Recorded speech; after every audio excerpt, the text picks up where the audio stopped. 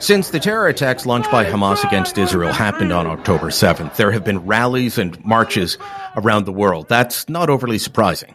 Wars have long brought out protests or marches, both for and against the various factions. Usually, though, the marchers are calling for peace. What's been surprising over the past few weeks is how many people in the Western world are now openly saying that they're on the side of Hamas, a terrorist organization which brutally raped, tortured, murdered, and kidnapped unarmed civilians. Disturbingly, a lot of these are professors, students, union organizers, self-proclaimed rights activists who would describe themselves as progressive.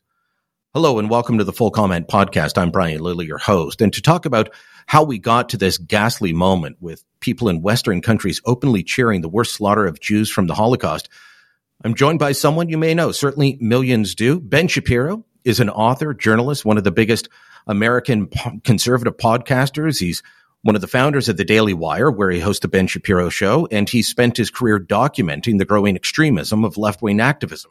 If you're in the Calgary area, he'll be there November 16th. I'll give out details on that in a little bit. But on this podcast episode, we're going to discuss how over the past few weeks, we've seen more and more people proclaiming support for the actions of Hamas, an openly genocidal terrorist group fighting against a fellow liberal democracy, and how it's become clear those so-called progressives who rushed out early to celebrate the savage attack on Israel, well, they weren't making a mistake. They didn't jump the gun. Backing Hamas is part of their plan. And I'm purposely saying Hamas rather than the Palestinian people or the people of Gaza, because if you endorse the violence that we've seen, then you are endorsing Hamas. As we've all seen by now, some Hamas fighters documented their evil exploits. They were using GoPro cameras. They used their mobile phones or even the phones of their victims so that they could proudly show the world their hatred and brutality. How intense is the spirit to get free? How deep is the spirit to get free? How beautiful is the spirit to get free? That Palestinians literally learned how to fly on hand gliders. That was the voice of Harsha Walia, the former head of the British Columbia Civil Liberties Association, celebrating Hamas terrorists learning to fly hang gliders so they could drop into an Israeli music concert where they raped and murdered hundreds of kids. Those comments were made 2 weeks after the attack that killed more than 1,400 people in the Jewish state. Walia's remarks, like so many professors and other left-wingers, were planned and deliberate because the Palestinian people, in their view, are a people who are oppressed by a colonial settler society. These are the words, the same words we hear used by the diversity, equity, and inclusion set who want to use issues of race to determine who is oppressed, who is an oppressor, and then assign them a ranking. How did we get to this point? How did the rot get so deep, and is there a way back? I think Ben Shapiro will have some insight about all of this and more, and he joins us today from South Florida. Ben, welcome to the show. Thanks for having me. Great to see you. I wish it was under better circumstances, but this is an issue that you and I have talked about in the past. But the quickness and the rise of the anti-Semitism that we've seen over the past few weeks since the Hamas terror attacks on Israel is remarkable. But it also tells me that there's something backing it up. There's been stuff happening in the background that allowed us to get to this point. So let me ask you the question I mentioned in the introduction. How did we get to the point where Hamas is openly celebrated in our streets, in our colleges and universities, in our school system, by union leaders? How did we get here? So I think you have to break that down into a few different categories of people who are celebrating Hamas. So you have the radical Islamists who are celebrating Hamas both domestically and abroad. You're seeing hundreds of thousands of people march in the streets in solidarity with a terrorist group calling for the quote-unquote freeing of Palestine from the river to the sea, which of course would mean the obliteration not just of 1,500 innocent Jewish civilians, but the obliteration of 7 million Jews in the region. And that's not a shock. I mean, this has been true for literally decades. This has been true since the inception of the State of Israel. The only difference that the West decided in our own moral idiocy to import hundreds of thousands of people who think like this in the misbegotten belief that we could somehow not even bother to try and assimilate folks to our ways of thinking about religion and politics, that people would just come to the West and immediately act as good Western citizens and abandon all those old Jew-hating beliefs. And that obviously was not true. And you've seen the impact of that across Europe and Canada, in the United States. And that's kind of part one. Part two is the fellow travelers, the people who are joining in the coalition. And that, I think, to a lot of people is the most shocking part, is seeing people who they thought were mainstream liberals or winking and nodding, in some cases openly promoting Hamas or making excuses for Hamas or attempting to both sides this thing. And that comes from a coalitional approach to wrecking Western institutions. That has less to do with Israel than it has to do with Israel as a stand-in for Western values and Western institutions. And this is how you end up with the idiocy of, for example, Queers for Palestine. A lot of people look at this sort of stuff where you see protests where somebody's flying a trans flag next to somebody who's flying a Hamas flag. Like, well, that doesn't make any sense. The Hamas guy will kill the trans guy in like 1 second. And that's, of course, true, but that's not the point. The reason that the person with the trans flag is marching next to the person with the Hamas flag is this is a coalitional effort to destroy Western values and destroy Western institutions.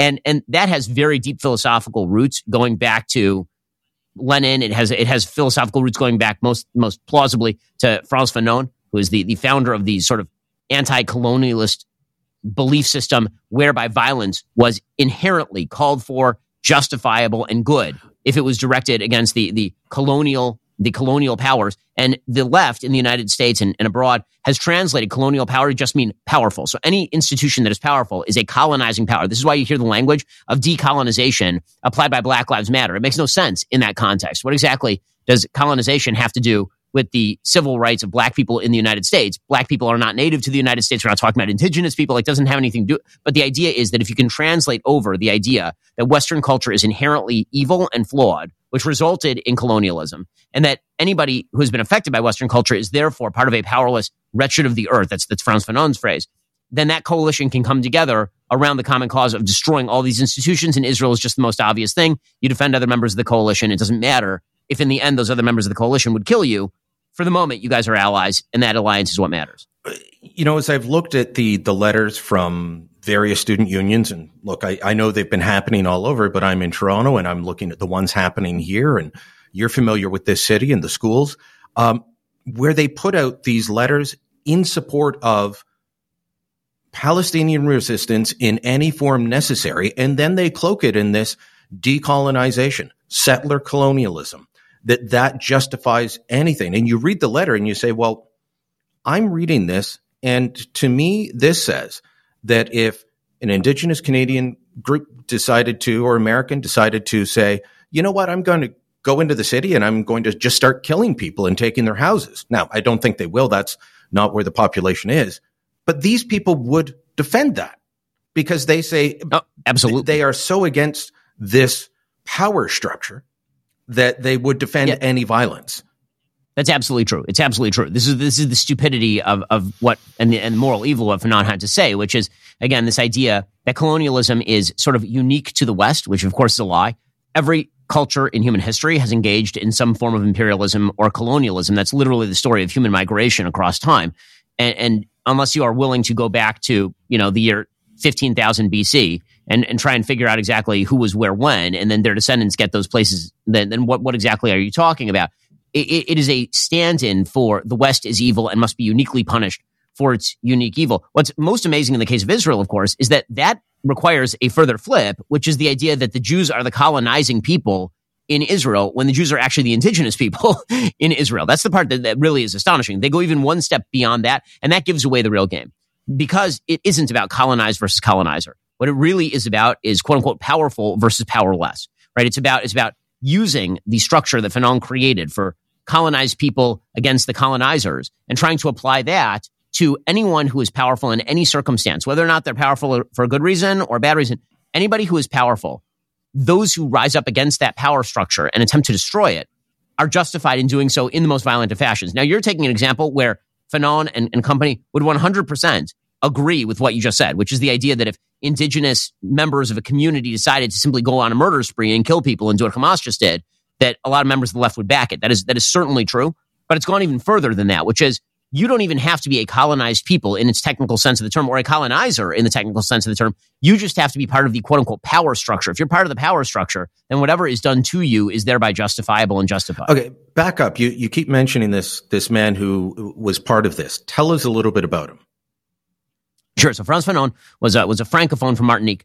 He grew up in the 1930s, and he went to France. He spent time in Algeria, and while he was in Algeria, he began to have a lot of questions about about France. He was a Marxist by nature, and he started to have questions about the French occupation of Algeria. And so he became a member of the terror group that would later go on to govern Algeria in the aftermath of the Algerian War to separate from the French government. And in the middle of that, he wrote a bunch of books. His most famous book from 1961 is a book called The Wretched of the Earth. This book, The Wretched of the Earth, is what we're saying right now. He literally says violence is justified. Not only is violence justified, violence is necessary. This is how the colonized man cleanses his soul of having been colonized. It's how he becomes the new man. This was taken up by big intellectual things like Jean-Paul Sartre wrote the introduction to Fanon's book. And in that introduction, he literally says killing a European is killing two birds with one stone because it's freeing the colonized and it's killing the colonizer. So that's an inherent good. He makes the case that you soft-hearted liberals who think that you're against colonization, you've benefited from colonization. That means you're part of this evil culture, and therefore the only way to expiate your sins is to join in the revolution against your own culture. So this book, which was really about the Algerian War, but then was extended beyond its boundaries, was then extended even further into the realm of domestic politics. The idea being that Western culture is inherently flawed and evil. And so if you oppose that, then you are now on the side of the colonized. You, even if you grew up in a place like Canada or the United States, your soul has been colonized by this evil power structure. And the only way to break free of that colonization is to rise up against the power structure. And, if people think we're focusing too much on this theory now, it permeates our society. It goes down to elementary schools. And I'm sure you've seen it in the public schools around where you are. I've seen, people have sent me photos of classroom walls with decolonization up, and it's grade 3.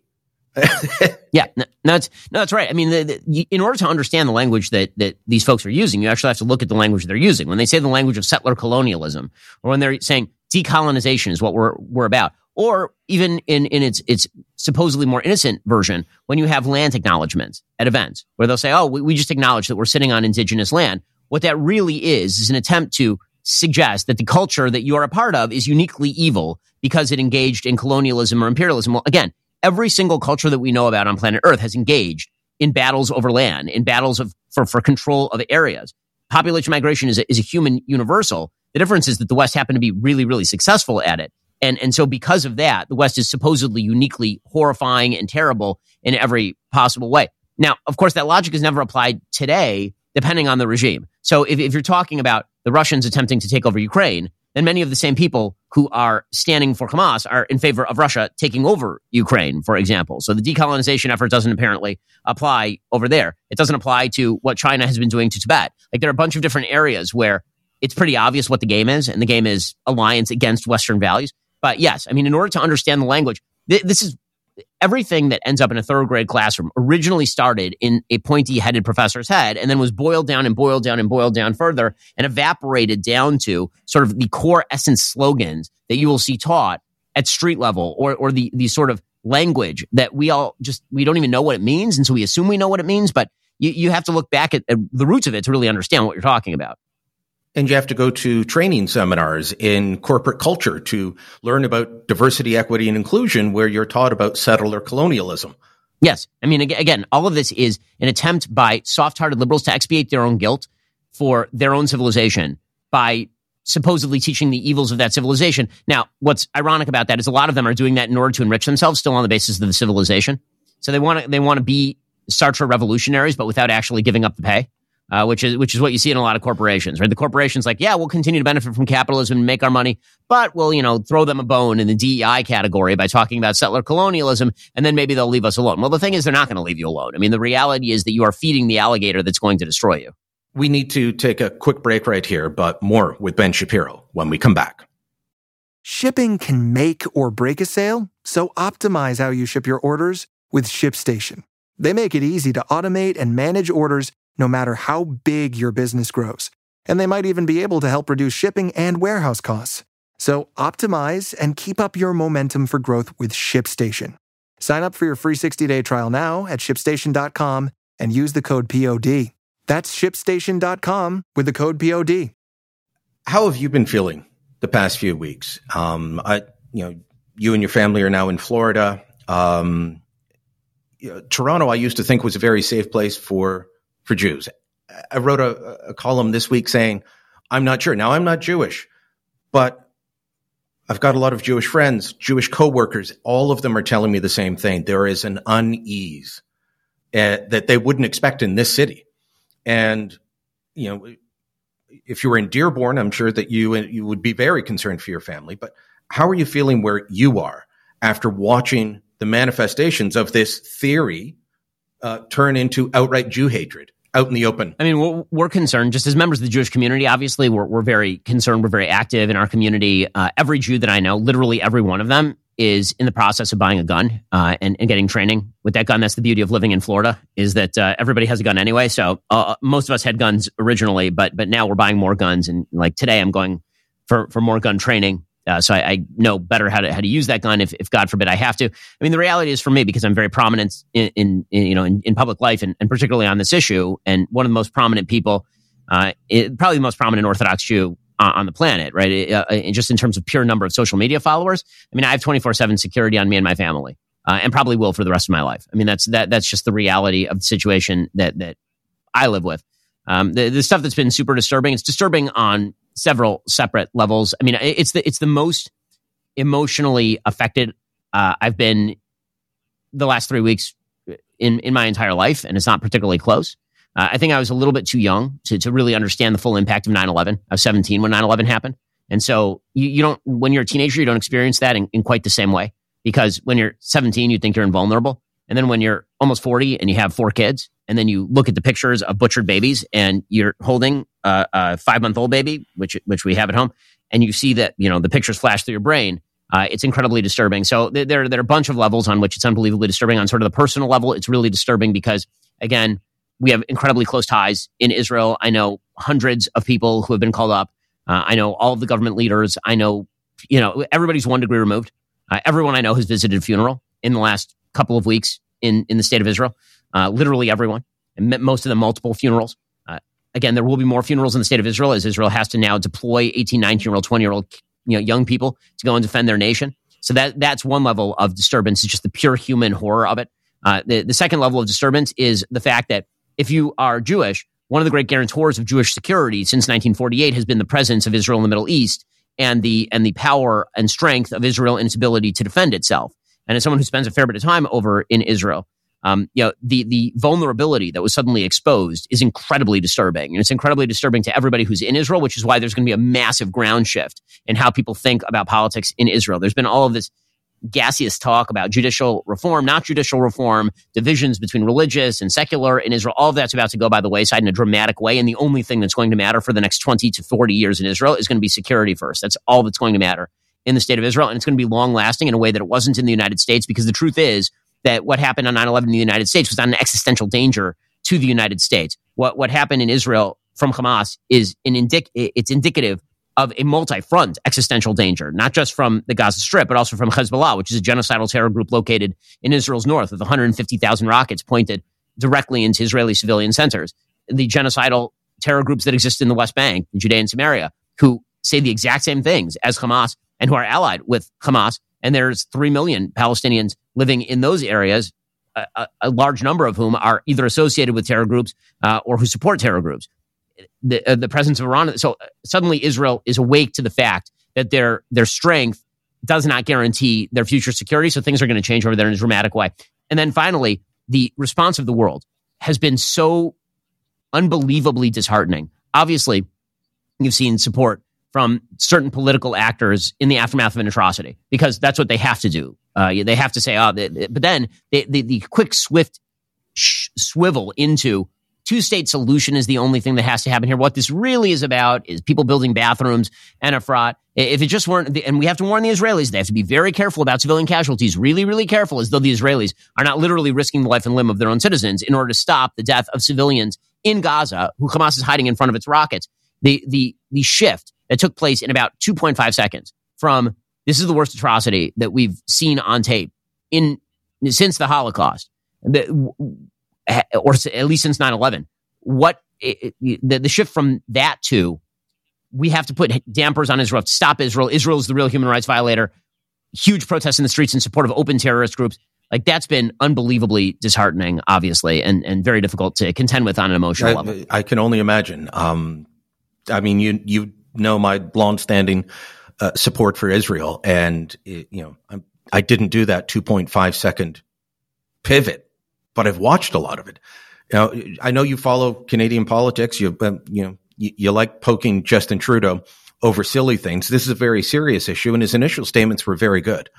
And I'm not going to nitpick our government too much because we don't have a lot to offer, and that's a problem. We should have more to offer. But his initial statements were good. And then that hospital incident, he couldn't say that Israel didn't do it. And it's because of divisions in his own Liberal Party caucus. And I would have to say, you and I are not fans of Joe Biden, but Biden has actually been pretty good. Yes. He's been pretty good on this. He's been much better on this, for sure. Trudeau's been one of those guys that's wavering because he's licking his finger and putting it up in the air to see which way the wind's blowing. Not a major shock. I mean, I think that, first of all, he's deeply concerned about his own domestic political prospects, given the fact that the Conservatives finally have a pretty excellent candidate in Pierre Poilievre. I'm sure I'm screwing up his name in some way, but he's terrific. But Trudeau, like a lot of Democratic leaders in the House of Congress, he's going to provide some sort of generalized support, but he's so afraid of his own base that he's afraid that they're going to come after him, and he's going to lose support if he actually says the right thing. There are some members of Congress who are doing the same thing in the United States. You mentioned Biden. Biden overall has been a lot stronger than I thought he would be, given his history with kind of kowtowing to Iran and making nice with terrorist groups. I mean, he sent hundreds of millions of dollars to the UNRWA, which then got funneled directly to Hamas in many cases. The restoration of Stephen Harper, you came up and met Stephen Harper when he was prime minister in Canada. He blocked funding for UNRWA. One of Justin Trudeau's first acts was to bring it back. And yeah, exactly. And they said, well, no, we've got assurances that they won't be teaching people to hate Jews. All we have to do is keep looking at the textbooks. And, I think our school systems in our countries are bad. The UNRWA ones literally teach young Palestinian children to hate Jews from the time they can read. 100%. I mean, I did a whole podcast yesterday about UNRWA and their evils. I mean, the fact is that UNRWA they are working hand in glove with Hamas. Hamas hides terror tunnels directly beneath UNRWA schools, knowing that if Israel has to hit the tunnel, it'll have to blow up the school, and then the UN is going to complain about human rights atrocity. UNRWA schools are dominant. I mean, Ismail Haniyeh, the head of Hamas, is a graduate of an UNRWA school. That is, the reality, unfortunately, in the Gaza Strip and also in Judea and Samaria, the West Bank. UNRWA is a garbage organization, but Joe Biden did the same thing. He came back in, he immediately restored funding to UNRWA. And you're starting to see, again, this, even from people who've been pretty good like Biden, you've started to see a shift back toward the status quo ante, which is, well, there does have to be a two-state solution. The two big narratives that I've seen that are sort of moving in that direction, even from people who are pretty pro-Israel so far, are we do have to keep warning the Jews not to be too rough. We have to warn them. We have to those Jews. If we weren't warning them off, just carpet bombing Gaza, that's what they'd be doing today. We got to be very careful about the civilian casualties. Now, I assume there's some politics to that. I assume that there's an attempt to basically sort of placate some of the Arab countries that are surrounding, give them some cover with their own people. But that does create this bizarre stupidity where you're supposed to think that if it weren't for the West telling Israel to go hands off here, that Israel would be turning the Gaza Strip into glass or something, which obviously is untrue, and Israel has never engaged in war in that form or fashion. And by the way, Israel does have the power to do that. I mean, if Israel decided to completely unleash the Air Force, there just wouldn't be any people alive in Gaza. This is the difference between Israel and its enemies. If Israel decided to unleash its full military might, there would be no civilians alive in the Gaza Strip, and they don't do it. And if Hamas had the military might, there would be no civilians alive in Israel, and they do that. That's exactly what they attempt to do. So that's narrative number one. The other narrative is the two-state solution stuff. Why this is the quote-unquote opportunity to talk about a two-state solution is absolutely beyond me. Like, where is the evidence? And that, of course, carries the implication that if Israel were just a little more giving, if they would just give a little harder, then this sort of stuff would stop. And that's a lie. They abandoned the Gaza Strip in 2005. Hamas has run it ever since. They turned it into a mini terror state. And that's not a shock. That's exactly what would happen in Judea and Samaria as well. That's exactly what would happen if there were a Palestinian state in the West Bank. Everyone knows this. And so the idea that there's like a two-state solution just around the corner, or the Palestinian people have vast disagreements with Hamas, Islamic Jihad, the Palestinian Authority, vast disagreements. They actually hate those people. Okay, well, I wish that were true. I wish it were. If it is true, it would be about time for them to elect a government or put in place a government willing to actually establish a successful Palestinian state. So far, the evidence is not rolling in. We had Daniel Pipes on the podcast a couple of weeks ago, and Daniel said that now is the time for Israel to obliterate Hamas, and he thinks it must be done. But he also said something that I'm not sure about. He said he believes, and he points to some polling, and I think you have to question polling in a place like the Gaza Strip. But he said he believes that most Palestinian people want to rid themselves of Hamas at this point, that they are done being used as human shields and cannon fodder, and now's the time. What do you think? I mean, I certainly hope that's the case, but yeah, it's very, very difficult to ascertain what those numbers look like. And it is true that a huge number of civilians support Hamas. I mean, one of the things that people have not talked about at all is that during the attacks of October 7th, there were literally thousands of civilians who joined in the murder spree. There were civilians, I mean, there's tape of this. The civilians literally walked into Kibbutz Be'eri and they started stealing children's bicycles. They started engaging in some of the atrocities that we saw. And this is full on tape. And in fact, one of the big questions in this whole attack was, how was it that Hamas knew exactly where to hit? How does it, they knew, like, they actually had maps. They found them on their bodies of specific locations in each one of these locations with the number of people in the house, with the house address, with how many people were of what age. And so the answer is that there were workers from Gaza who Israel had given work permits to go into these areas and do work, who had gone back to Hamas and handed over that information. So if there is a Gazan population that doesn't want Hamas to be in charge, now would be an excellent time for you to say something about it. And, we can speculate as much as we want that if Hamas is destroyed, that there will be a new day and Gazan civilians will suddenly put in place some liberal social justice party that is willing to make peace with Israel. I'll believe it when I see it. So far, that has not been remotely the case in any place. In fact, what the polls tend to show is that if there had been an election in the West Bank, the reason there hasn't been an election in the West Bank for the last 10 years is because Mahmoud Abbas hasn't had an election since 2008, I believe. That was the last election. He's in the 15th year of a 4-year term, Mahmoud Abbas. The reason he hasn't held an election is because what the polls tend to show is that if there were an election, Hamas would win.